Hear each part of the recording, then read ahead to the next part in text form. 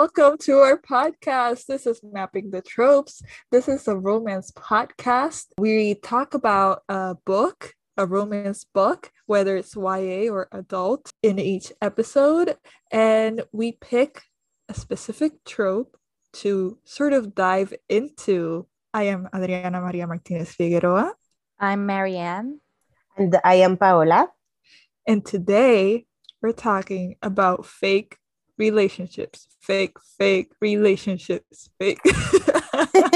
God tier trope. Yes. This sort of encompasses the fake dating / fake engagement trope, or even I guess like fake marriage could also, but that's more like marriage of convenience sometimes. But the umbrella term we're using is fake relationship. How are you all feeling about the trope today? I am super excited about this one. Fake dating is one of my absolute favorite tropes. And any book that I read about it is instantly like one of my favorites, just starting off because it has a fake dating trope. So I am eager to dive deep and explore this trope with everyone else. Same, literally same. It's truly a god tier trope for me, for real. Yeah, it's really become a very popular trope, I think, recently.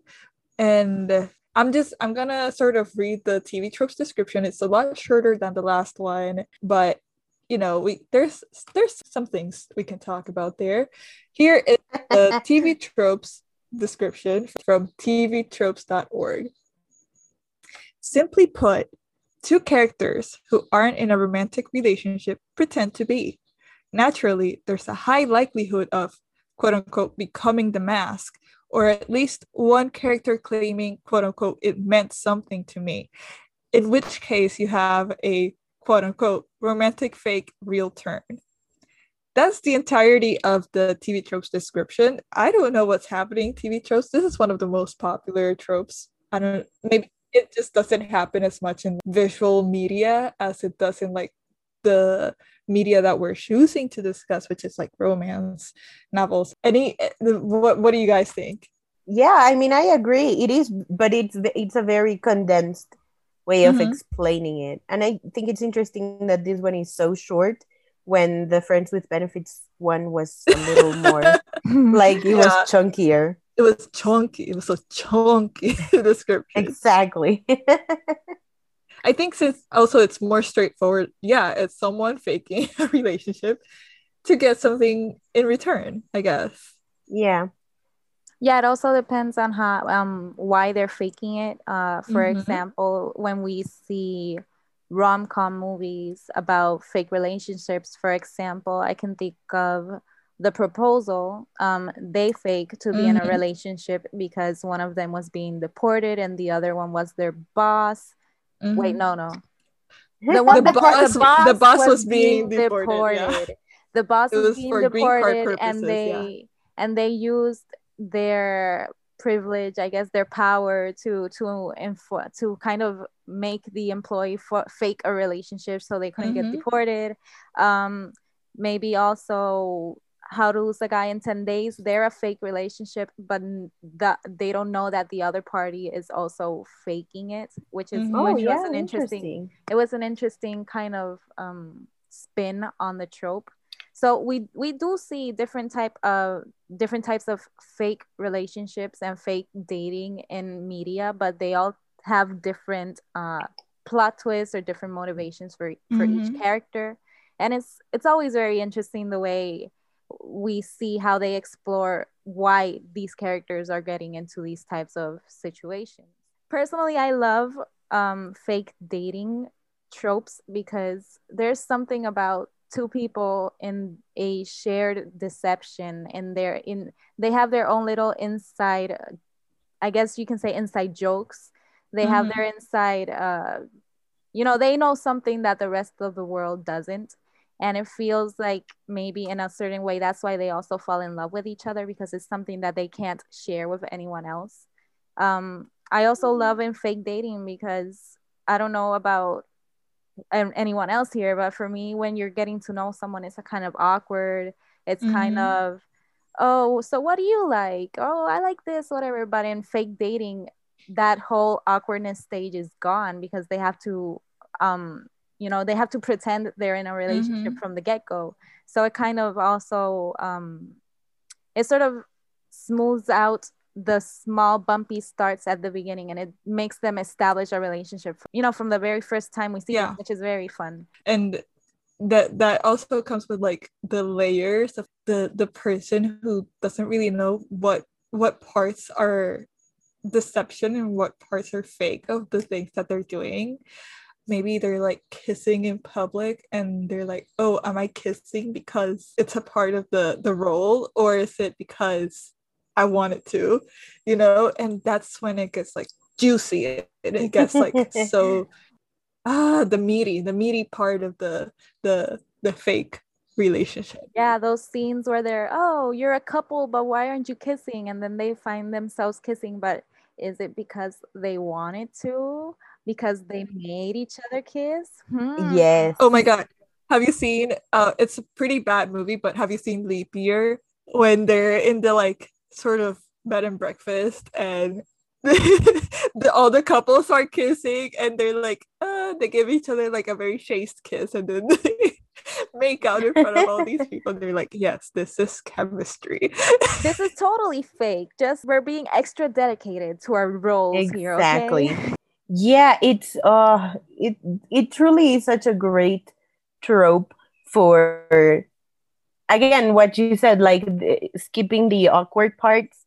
You have to be there in the relationship, and you have to like get to know the person or pretend that you know, well, the person already. So that Mhm. is what makes it delicious for me, because it's like, oh, you're gonna pretend you love each other, but you don't even know each other's birthdays. Like that's Mhm. beautiful. I love it. Yeah, yeah. And speaking of movies and all these different things, Paola, could you tell us the book that you chose? Because it Yeah. has a movie adaptation that I think has influenced a lot of the at least YA books that we see these days. Yes. Oh my God. Fake dating is everywhere now in YA, which I love. But my favorite one, and one of my favorite books and series of all time, is actually To All the Boys I've Loved Before by Jenny Han. This is a YA book that came out about like 10 years ago, I think. Oh, wow. What? In 2014. 2014. Well, almost 10 years. Oh my 6 years goodness. ago. That's a long, long time. I'm old. Yeah, truly, we are old. It's been too long. But my 25 years make me feel a bit decrepit, but I was still in college when that came out. The first one came out, so No, I love that. No, it's really been a while. And what's funny is that I didn't read it as soon as it came out. In fact, I remember starting to watch BookTube when the third one, or no, when the second one was coming out, and nobody was expecting a second one. And then when the third one came out and nobody was expecting a third one. And then the movie came out in 2018 and everyone was raving about it. And I liked it, and I liked it a lot. And I liked it so much that I almost didn't read the books.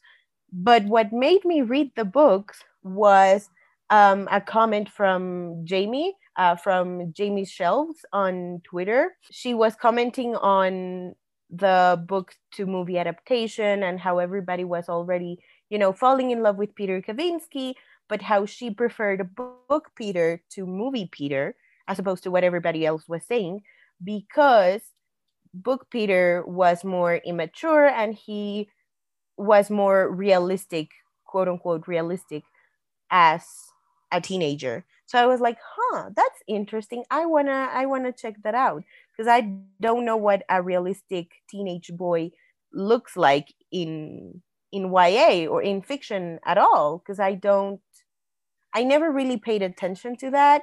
And every time I read YA, or every time I used to read YA, they were always too perfect. yeah. So I decided to give it a go. And I fell in love with the series. Peter Kavinsky is my child. I will forever defend his honor. Whoever is team John, you have bad taste. Exactly. Paola is the president of the Peter Kavinsky Defense Squad. Yes. Do not step to her. She will crush you. Oh, I will. Like, I remember every time people were like mean to him about the second and third book. And even in the second and third movie, I'm like, first of all, he's 17. Yeah. Second of all, he's fictional. And third of all, like, have you not been reading the series? But this one is actually, this book, I chose it because it stems from our first conversation that we had about how high stakes YA romance feels. And let me tell you, Lara Jean starts fake dating Peter Kavinsky because she wants the guy she actually has a crush on to not know that she has a crush on him, because he's her sister's ex-boyfriend. Which by the way, I love how like the second and third movie completely ignore him as a character. I love to see it. I love it. It's what he deserves. I know he's a nuisance, like in the second book also. He tries to bring up things from the first book. And I'm like, bro, get away. You're not even relevant here. Goodbye. I loved the movies so much more. I'm sorry, Paola. But I love the movies so much more because I read the books when I was a bit older. So I guess I didn't care too much about the teen hijinks, and I wanted more about the cute, fluffy feels and the fake dating aspect about it all. So I just loved that in the movie they kind of jumped over a few weird teen angsty stuff and they went directly into the sweetness, the fluffiness. I truly understand that, because my gripes with the movie, at least the second and third one, is because you could see that it was directed by a different person than the first one. And like the first one kept so much of like the aesthetic that you sort of connect to the books, and the feeling of the like innocence of like, at least like adolescent innocence in terms of romance. It kept that. Versus in the second one, I feel like even the color palette was a lot different. But that was just me, because I love when women directors direct teen movies. And it didn't have the same type of feeling, but that was just me. No, I agree. The first movie is one of my all-time favorite movies. I've watched it too many times. Same. The second one tried to retroactively address things that they didn't touch in the first movie. So the second one kind of was already carrying that, plus also changing the director, changing the writer. It kind of was not, I'm not gonna say downfall, because it was a great movie also, but it's definitely not the same. It didn't feel the same. It didn't give you the same feeling afterwards. Yeah. Especially, I think, I don't know, it's me because I'm Team Peter, but it bothered me the way a lot of people kind of demonized Peter so much because of what happens in the second movie. And again, these are teenagers. Not only, I mean, these are teenagers, and also these are, teenage boys. And the way that Peter was so demonized for something, and John Ambrose was like lifted up for doing nothing, or the bare minimum at most. Yeah.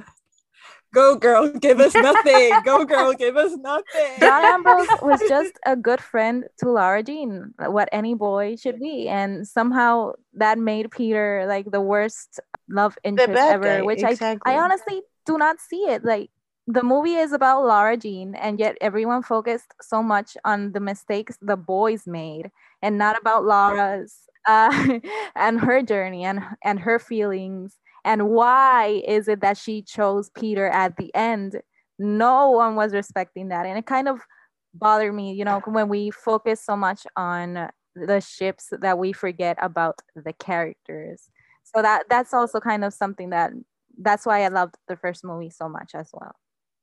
Oh, that's a great point. Yeah, and I think the books do that a lot better. Like they focus a lot on Lara Jean, not only because it's first person, but also because we get to see Lara Jean's own insecurities. Like especially in the second book, I mean I'm not gonna lie. Like even now, as an almost 26-year-old, I would be so annoyed if my boyfriend was hanging out with his ex-girlfriend and making excuses like, oh, I can't tell you. I'm like, okay, but why can't you tell me? And then but in the books, Peter had a really good reason to still be talking to Genevieve because they were friends. And I mean that's also a lot of like internalized misogyny that we Yeah. have to talk about, because there's nothing wrong with your boyfriend talking with his ex-girlfriend just because you feel insecure about it. When Peter made it clear that he was into Lara Jean and he would never do anything to actively hurt her, like he was not doing it on purpose. Especially because they know each other since children, you know, since little preschool. So it's very difficult to break those bonds, especially because they're in school together, they see each other all the time. And I think Lara Jean's insecurities comes from the people around her as well. Because the people around her were telling her, "Oh, aren't you jealous? Why don't do you see what's happening?" It has to do a lot with her, also the way that the people were telling her how to feel, and that's why she grows up a lot through those books as well. Yes, Yeah, and her insecurities are also, I think, the point. That's why it's exactly. the YA feel, not the YA feel, but like that's why it's a YA and not an adult book. Mm-hmm. Because it is the sort of thing that you feel when you're a teen. You know, you're this is her first relationship ever, and like she doesn't know how to handle it. um Exactly. she's not equipped for it, and she's, I think, doing the best she can, first of all, but also like she's receiving all of this outside um Influence. yeah, influence, and just comments, not just from like the fact that, you know, her friends are acting in different ways, but also like she just witnessed, at least in the first one, she just witnessed her sister dump her boyfriend of like many years. And she's like, oh well, if my sister like doesn't know how to like handle a relationship, how can I, Yeah. you know? Yes, exactly. And we were talking about how high stakes YA romance was, and this is one of them. Like having to prove to the guy that you have a crush on that you don't actually have a crush on him by pretending you're dating somebody else. I mean, yes, I would be totally down to do that. I would do that 100 times if it meant that the guy I actually liked did not know that I liked him. Especially if he's my, well, in this case, it would not be possible for him to be my sister's ex-boyfriend because that would be weird. Because my sister is a lot younger than me. Um, but like my friend's ex-boyfriend, like I would Mm-hmm. never pursue that relationship. So I think that the stakes are high and the teen angst is real and the characters are very realistic, which is a weird thing to say. Like I never know when to say that it's realistic or not. It's relatable. At least it's relatable. I think that that can be a replacement word instead of like realistic. It is relatable. It's the type of thing that maybe not like we would have gone through, but maybe like someone we knew or whatever. It feels true. It feels true. Yeah, and especially because Lara Jean has a very specific idea of what romance looks like, because she is in love with love. Like she loves Mm-hmm. rom-coms, she loves reading romance books, and then she, you know, meets Peter and she's like, okay, let's pretend we're dating. And Peter is like, okay, yeah, but not like that.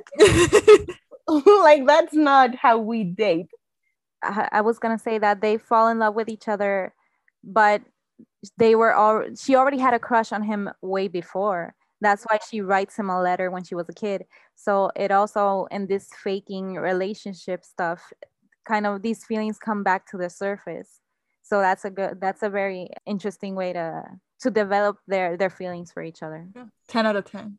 Wait. Was he her first kiss, now that I remember? Yeah, I think so. Yeah, and the like spin the bottle thing. Yeah.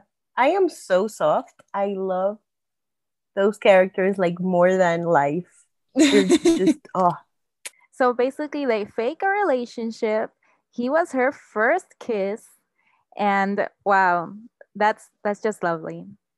And also her first relationship, right? Yeah. Yeah. Meant to be. Question, do you think that Peter and Lara would have continued the relationship post high school? So I'm not sure if they could be together. Maybe, in my opinion, maybe they broke up, but then when they both matured a little bit or whatever, they got back together. That's what I probably see, because Laura has never known anyone other than Peter. Yeah. So I guess that maybe does something for them in college. I don't know. Especially because they're in different colleges and stuff. I don't know. What do you think? Which, by the way, in the books, I like that in the movie they changed it, because in the books they were all only going to be like 2 hours apart. So I like that in the movie the stakes are elevated, because that's like he's going to California and she's going to New York, and that's a long distance. But like in the movie, no, I don't think that it would work out, because that's a really, really long distance. And they're, you know, they're kids. They're supposed to be enjoying college and having fun, and not just like, oh, let me miss out on this party because I have to talk to my boyfriend. And I don't know how a sports scholarship works, but I mean, Peter is going to be busy with lacrosse, and you know, so I don't think that it would survive. But if it followed the book timeline, yeah, I think they would make it. Why not? It's 2 hours. They're 2 hours away. It's fine. It's funny because we were talking about how high stakes YA is, and here we see like how over dramatic it is also, because a 2 hour distance. You know, I've dated a person who was like 4 hours away from me, and it was normal. So it's pretty funny how these two kids think it's the end of the world in the books because they're 2 hours away from each other. I love YA for that. It feels kind of comical when you grow up and you see it from the outside. You're like, wow, I was making such a big deal out of 2 hours distance. What? In the books, I feel like there's a lot of emphasis made on Lara Jean's mom telling them, don't go to college with a boyfriend. That's the reason why Margot breaks up with whoever the fuck the guy is. Josh?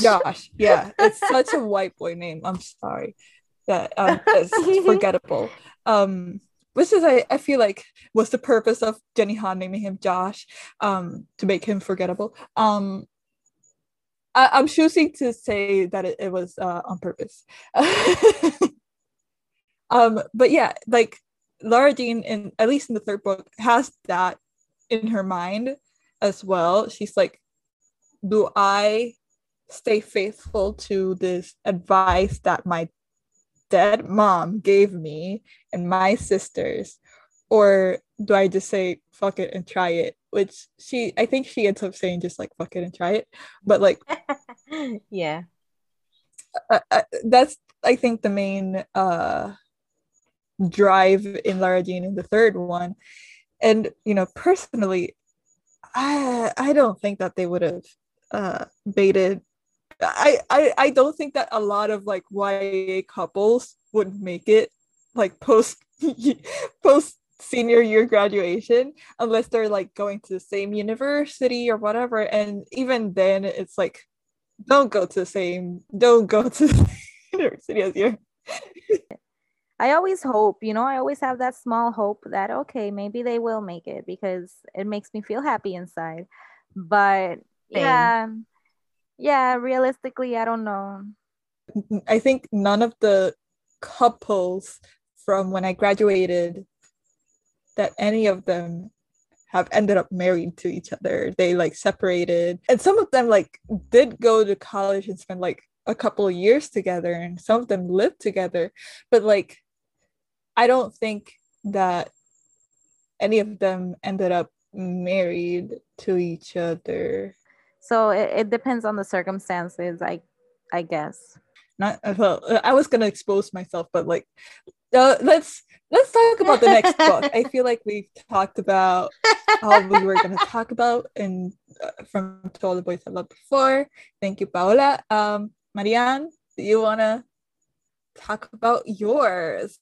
Of course, I am so excited about this book. It is actually one of my favorite reads of 2020. It made that Hellfire year so much better for me. It's called Take a Hint, Dani Brown, and it's by the one and only Talia Hibbert. Talia is I'm recommending another Talia book because why not? Because Talia is the queen of romance, and you should already get into it. This is Talia's world. Anyway, so Take a Hint, Dani Brown. It's the second book in the Brown Sisters series. And of course, it's about fake dating. This book is about Danica Brown, and she is a professional, she's an academic, and somehow finds herself in a situation where she decides to be in a fake relationship with Safir Ansari, and he is a security guard where she works at. And it all happens because a video of the two of them goes viral when he saves her from a workplace fire drill. She gets stuck in an elevator. It's amazing. And he gets his own hashtag. He's hashtag Dr. Rugby, because also Safir used to be a professional rugby player. He was very well known until he mysteriously retired for some reason that we find out through the book. Safir needed that kind of publicity for a nonprofit that he works at. And Dani, she is just so generous that she decides to help him out and to pretend to be in a relationship with him, because this isn't only fake dating, it's also friends with benefits. I loved a lot of things about it. Of course, it has a lot of tropes in it that are spectacular. But one of the things I loved about it is that Safir, he is a very unique romance hero because he loves romance books. He loves reading about romance. He loves listening to audiobooks. And most of all, he's such a good friend to Dani before their banter. Their banter. The way they both interact with each other before they even consider the friends with benefits part or the fake dating is so amazing, because they just have that natural chemistry that everyone always, wants in a couple. So Dani, she doesn't want to be in a relationship with anyone because she's just getting over a relationship with one of her coworkers. She just says that she wants to get laid and that'll get her out of her mojo. She doesn't need anything else. And Safir, he had a very traumatic thing happen to him. That's why he quit rugby as well. So getting over that trauma for him is, well, a bit difficult. So that's why he also hasn't been in a relationship, especially because he's dedicating his life to his organization. And when Dani comes along and says, okay, I'm going to help you, they both work together through their own traumas and insecurities. And yes, it's beautiful because Dani is so dedicated to her career. Yeah. And yeah, she's like also trying to like present I think, at a conference. So Yeah. having him around helps. I love the most about Saphir that he's so awkward. He's a huge man, like I don't know, 6 feet or over. He's super muscly. He looks intimidating, you know? He feels like And he's like the softest cinnamon roll in the world.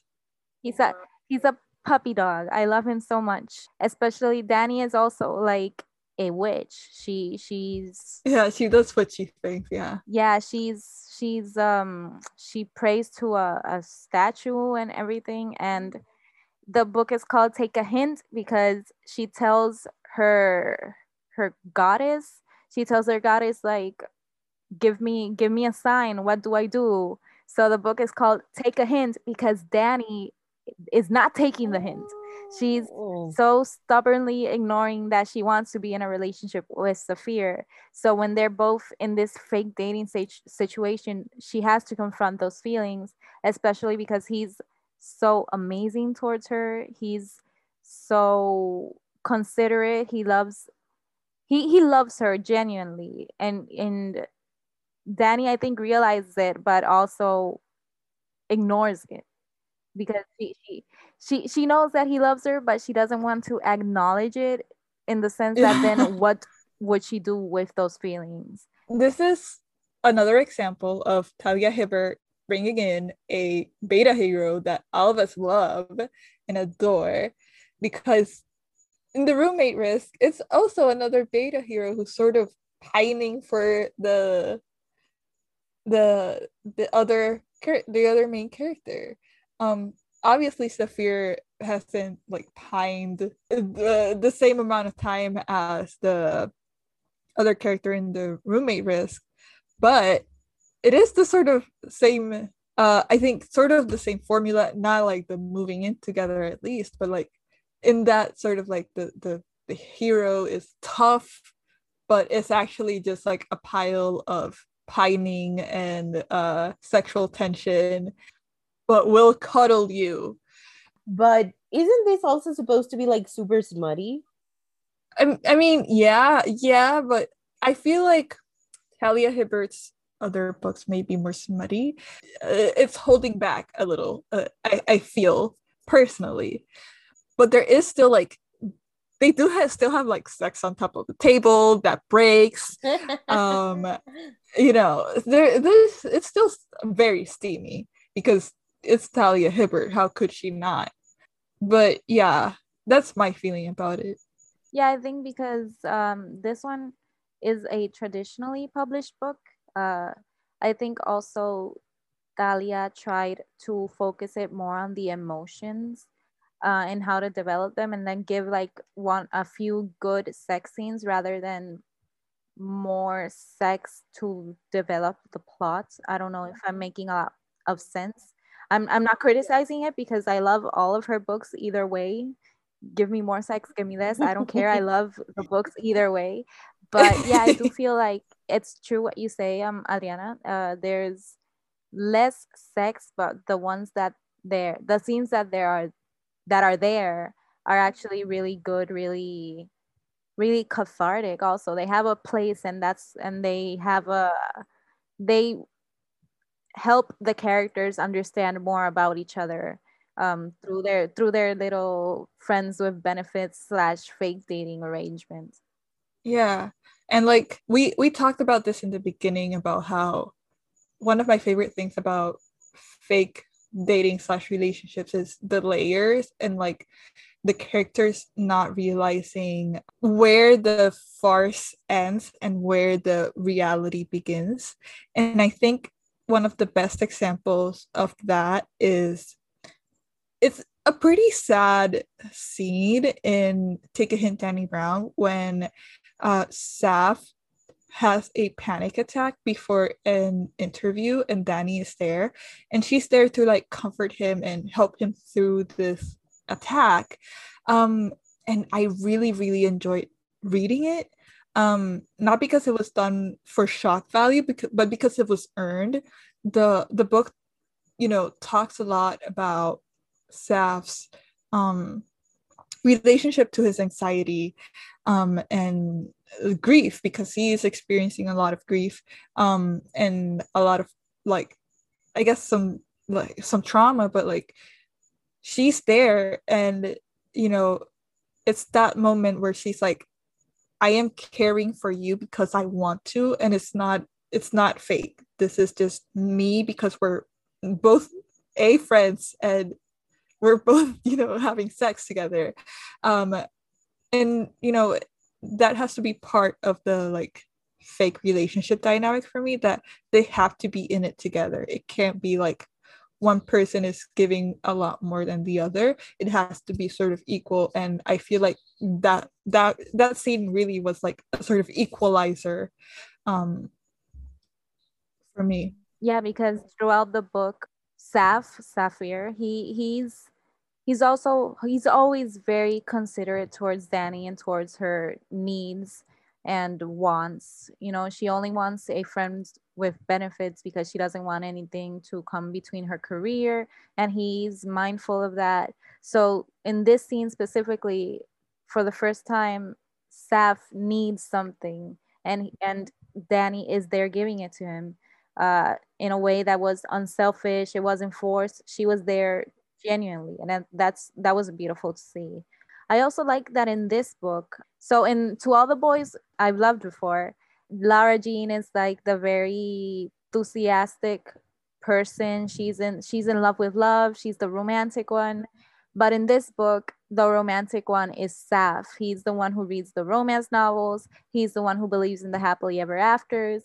He's the one who wants this thing to go from fake to real.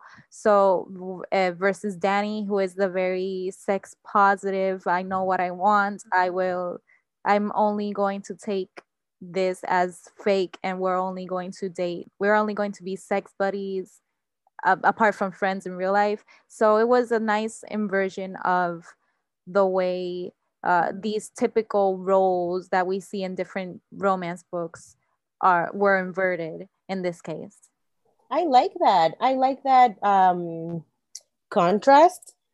I always look for that I think especially Talia does them so well. Like she's always like subverting tropes and making you think why does the girl have to be the sunshine? Why does the guy have to be the grumpy one? Instead, let's switch. And why is she the grumpy one this time? And why is he the sunshine this time? I love that. That's so interesting that there's a contrast between our books and their protagonists, aside from the fact that one of them is YA and the other one is adult. Definitely, this book could not work as a YA. Definitely not. But also, like, Talia is writing a YA series. Yes, I'm very excited. I feel like there have been a few announcements of romance authors going into YA, and I think that's gonna be great. Like I said it jokingly on Twitter when I saw the announcements, but I'm like, YA is saved. And it's because, bringing that maturity and complexity into YA and seeing how it's going to affect their characters and development is going to be very interesting for me. Correct. Yes, I agree. I also hope that this time authors give their YA characters a chance to go to therapy. I read a lot of romance books again, I read a lot of adult romance books where the adults go to therapy, but I haven't read nearly enough YA books, romance or not, where the characters go to therapy. So I would love for... Unless the book is like explicitly about mental health, you don't see too much about recognizing or acknowledging that there's a therapist or something like that. Yeah. Though I will say, Here the Whole Time by oh my god, Vitor Martins. He's a Brazilian writer. By Vitor Martins. I don't know how it's pronounced. It's in Portuguese, and I don't know how it's pronounced. But it's Here the Whole Time, and the character, even though like it is a YA romance, but the main character does go to therapy, throughout the whole book, not just to like deal with like body issues, but like to and anxiety, but also he talks about like his relationships and stuff, and it's really nice. It was really nice to see that in a YA book. I wanted to mention that. Amazing. Thank you for the recommendation. Yeah, it's really good. I really like it. Yeah, I think we talked about these. Adriana, what about your book? What book did you choose for this trope? Okay, so I chose Learned Reactions by Jace Ellis. I don't think either of you have read this book. First of because it's a recently released book, but also it's a relatively new writer. But I'm so excited that I was able to read this, and I want listen. If I'm not able to bring in friends to lovers in every single episode, I will perish. I will perish, or something is wrong with me. Send help. If you're ever kidnapped, just write a tweet. I hate friends to lovers, and we'll know. We'll know. Exactly. You'll know that I was taken. And you need to go all Liam Neeson and rescue me. I'll do that for you, don't worry. But I'm going to read the official description for the book, just to get you all familiarized with what the book is about. So it reads, Carlton Monroe is finally getting his groove back. After a year playing dad to his nephew and sending him safely off to college, it's back to his bachelor ways. But when his teenage niece shows up on his doorstep looking for a permanent home, his plan comes to a screeching halt. Family is everything, and in the eyes of social services, a couple makes a better adoptive parent than an overworked bachelor father. A fake relationship with his closest friend is the best way to keep his family together. If things between him and Dion are complicated, well, it only needs to last until the end of the semester. Living with Carlton is a heartbreak waiting to happen, and once the adoption goes through, Dion's out. He's waited 2 decades for Carlton to realize they're meant for each other, and he's done. It's time to make a clean break, but it's hard to think of moving away when keeping up the act includes some very real perks like kissing, cuddling, and sharing a bed. Even the best charades must come to an end, though. As the holidays and Dion's departure date loom, the two men must decide whether playing house is enough for them or if there's any chance they could be a family for real. Okay, that was a big description. So I love it. I want to read it right now. I really want to read it. It's a very complex sort of, it's a very convoluted fake relationship plot. Because no, but the stakes here are insane. They're really, they felt very realistic. The book starts off with Dion visiting Carlton for, I think, homecoming, because Carlton he works at the finance aid office at Howard University, that's in DC. And so Carlton doesn't get a lot of free time, and Dion is I think a sociology professor maybe in Chicago. Yeah. And so they've sort of been living apart, but they were college roommates, and they were college roommates. So they've been friends for a while. And Dion has been pining, and when I say pining, has been absolutely pining, like that you could read through it and you're like, oh my god, dude, you have it so bad. And he's like, I'm not gonna go to Howard to visit Carlton, and he goes anyway. And when he gets there and they're like spending time together, there's like a lot of like tension between them, and they're like just on the verge of like exploring that tension once again when Carlton's niece shows up, looking to stay with Carlton because, well, his niece has been living with his parents, and Carlton's estranged from his parents. And so the niece's adoptive parents, I guess, they were like, "Oh, if you want to leave, just leave." And she's like, "Okay," and goes and goes and lives with Carlton. And so there's this added pressure on Carlton of, being an adoptive parent, I guess, for like the second time. And it's such a complex and nuanced book that even if I try to explain it, I can't like fully describe how entangled these two are in each other's lives.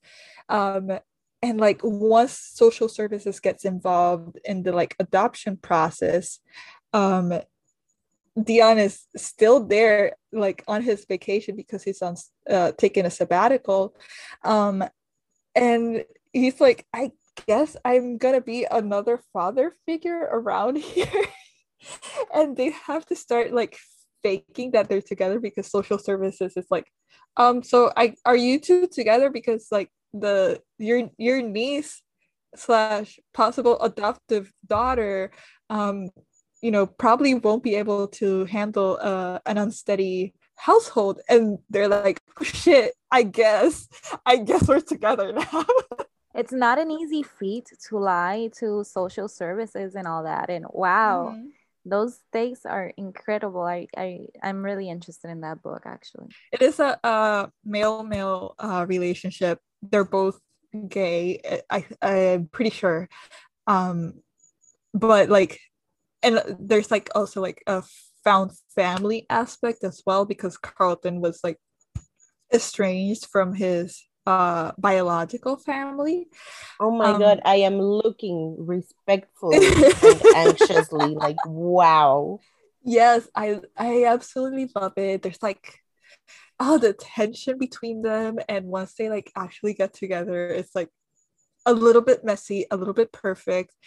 And there's like this whole backstory to them from since they were like in undergrad, and I'm like, I live for this.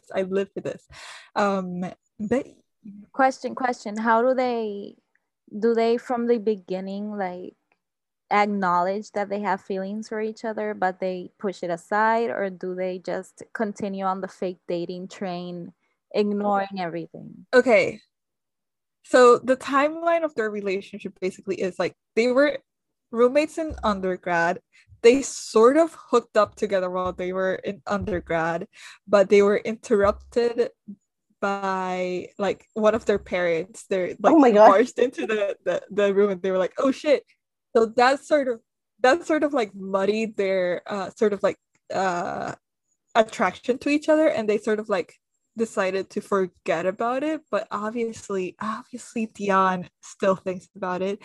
And so after they graduated, they went their separate ways, like to continue on with their like professional lives, but they still like met like, at least like once a year or whatever.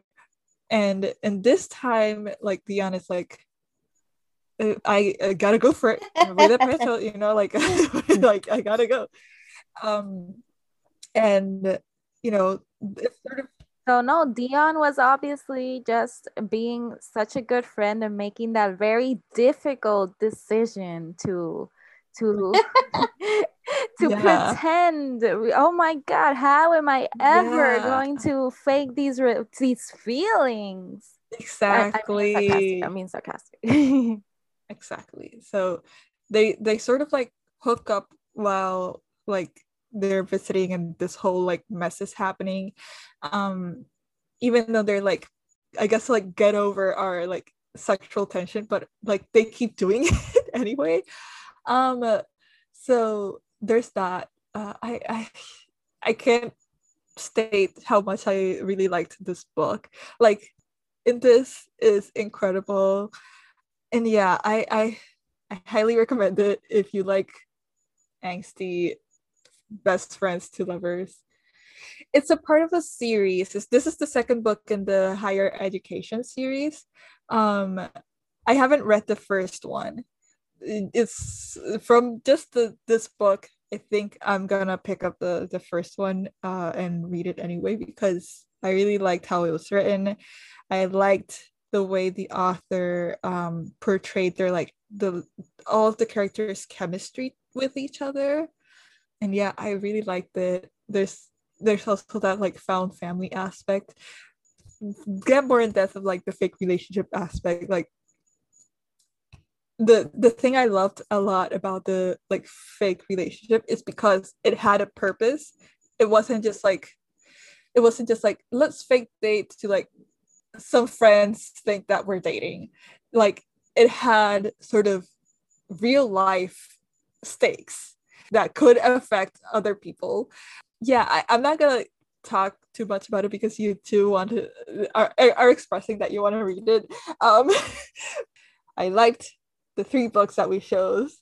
What's the thing you like the most, or what's a scenario that when it comes to fake dating you love to read about or you love to see when it's in a fake dating situation?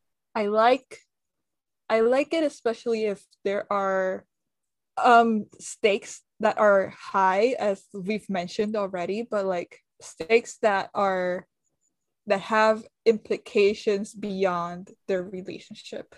Oh, I like that. Yeah, same. That's what I was gonna say. The stakes and the fact that the stakes, matter. I think I agree with you guys. But I have to say that I absolutely hate in fake relationships when it just gets so convoluted that it hurts people tremendously. Like, for example, they faked dating, and that's okay, but then they fake being engaged, and then they fake that they're going to get married, and maybe like a wedding preparation begins, and things like money gets involved. And that's when I think, maybe take a step back, maybe try and change this in some way or another, because people are going to get hurt and people are investing money in this. Because when people feel secondhand embarrassment or secondhand anxiety in a bad way, that's when I'm like, okay, maybe let's stop. Let's reevaluate what we're doing here and why we're doing this. Yeah, I think that's very true, because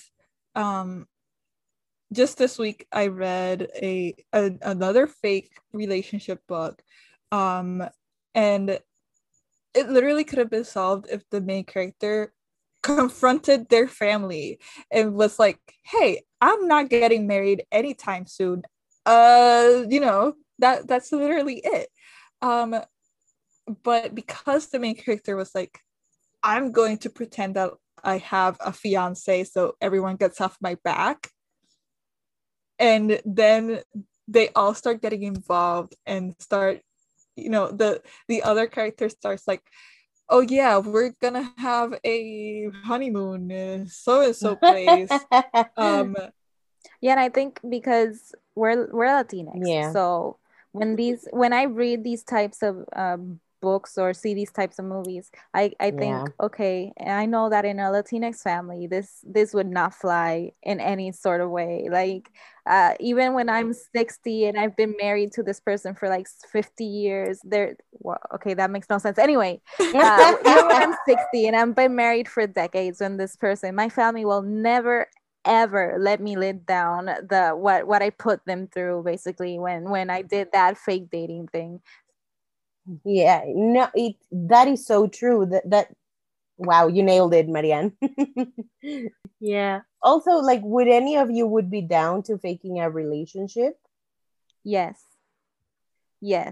No hesitation. I don't know if it's just like because we've idealized the like trope of it, but like yeah, I would most definitely. I always offer to fake a relationship to all my friends because in Latinx households, there's always end of the year reunions, and everyone's always like, "Where's your partner? Where's your significant other?" So I always say, you know what? If you want, I can go. I'll be the perfect girlfriend. Just take me. I don't mind it. And if we fall in love, Yeah. then win-win. It was kind of inevitable. but Yeah. yeah, like I love all my friends, not in a romantic way, but in a friendship way. I love all my friends. So faking a relationship is not, totally unthinkable to me. What about a relative stranger, like a classmate? Classmate tells you, "Hey, you want to do this?" I don't. It depends if I like the person. Not like if I hate you, I'm not doing it. Like no, ever no. I can't pretend to like someone I can't even stand.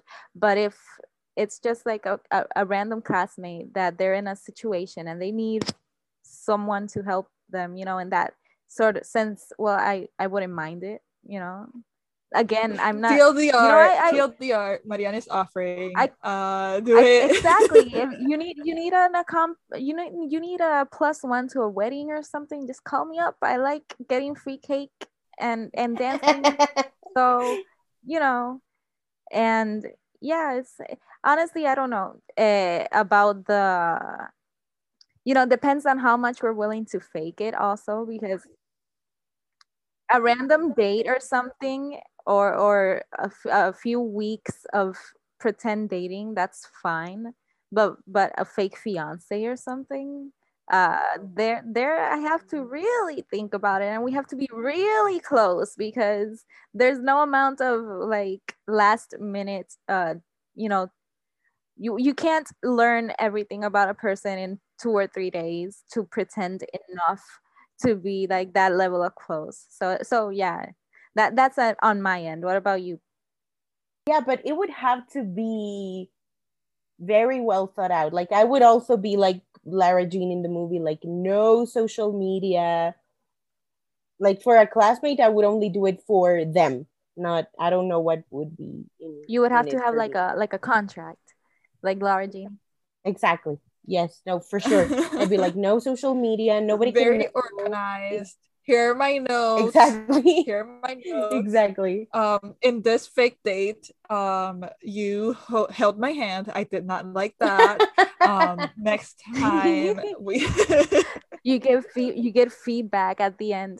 Listen, I mean, maybe you could do better. Maybe then you'd have a real relationship with someone if you fix this. Exactly. Exactly. Exactly. What about you, Adriana? Would you date your classmate? um yeah, why not? I'm bored. I'm bored. I would. Would it be, but would it be like including like physical things like kissing and stuff? Yeah, why not? Why Why not? not? Mover the pecho. Like I I said, mean, mover I'm the pecho. single. Why not? No one's gonna be jealous anyway. Exactly. That's very important. No cheating. No cheating. Um, but yeah, I feel like this is a good place to end the episode. Let's Marianne, where can we find you? Where can we find your social media? Okay, so you can find me on Twitter at Bookish Boricua, BORICUA, Bookish Boricua. You can also find me on Instagram at Reads by Starlight. I just started my account, so it might be empty, but I'm starting. Um, and you can also hire me to sensitivity read, or basically, if you just want to pop by, send me an email and talk about books with me, I'm also down for that. So yeah, that's where you can find me. What about you guys? So you can find me at Boricua Reads, just as Marianne spelled it, just so I don't have to spell it again. On Twitter, Instagram, Tumblr. You can find me somewhere on YouTube. Just like search Adriana Martinez Boricua Reads and you will find me. Just because I don't have a specific URL. And my website is boricuareads.com. You can find all of my information there, where I talk about all the things that I've written or the books that I've done sensitivity reads for. So if you also want to get me as a sensitivity reader, don't hesitate. Adriana is an excellent sensitivity reader, you guys. I am. So, I'm not gonna lie. Yes. I am. Toot your own horn because you deserve it. So yes. I do deserve it. There's a book that I did a sensitivity read for that is coming out this week that we're recording. I'm not gonna say the name because NDAs, baby. But it's exciting. And Paola, you? I am on Twitter and Instagram at Guerreror. That is GUERRERAWR. I'm on my blog at lovepaola.wordpress.com, but Paola goes with 2 A's in the end. I'm at Love Paola. Oh yeah, I also do sensitivity reads, but for Mexican characters, also Latinx things. Some of them, not all of them. I do fat read the website first. Exactly. And I also do author interviews. If you're interested in doing that, hit me up. I love talking with authors. Oh, I'm planning a virtual book fest dedicated to independently published authors, which is like self-published and also small press published authors, and that's happening and things are happening and it's very, very, very exciting. And I will soon be contacting people for LHM Book Fest, which is the Latinx Heritage Month Book Fest, which was a super smash hit last year. And I hope that with the changes that I bring in 2021, people will still be interested. This is more about community, more about reader spaces. And yeah, I hope you're excited about it because I am too. I love it. And please share, rate the podcast, leave us a review. You can follow us on Twitter at Mapping Tropes and Instagram at Mapping the Tropes. You can also contact us via email at mappingthetropes@gmail.com if you have trope ideas or things you believe we should cover, or if you'd like to get in touch with us, do that. Yeah, that was this episode of Mapping the Tropes. Next episode, we'll be delving into a different trope. It'll be royalty.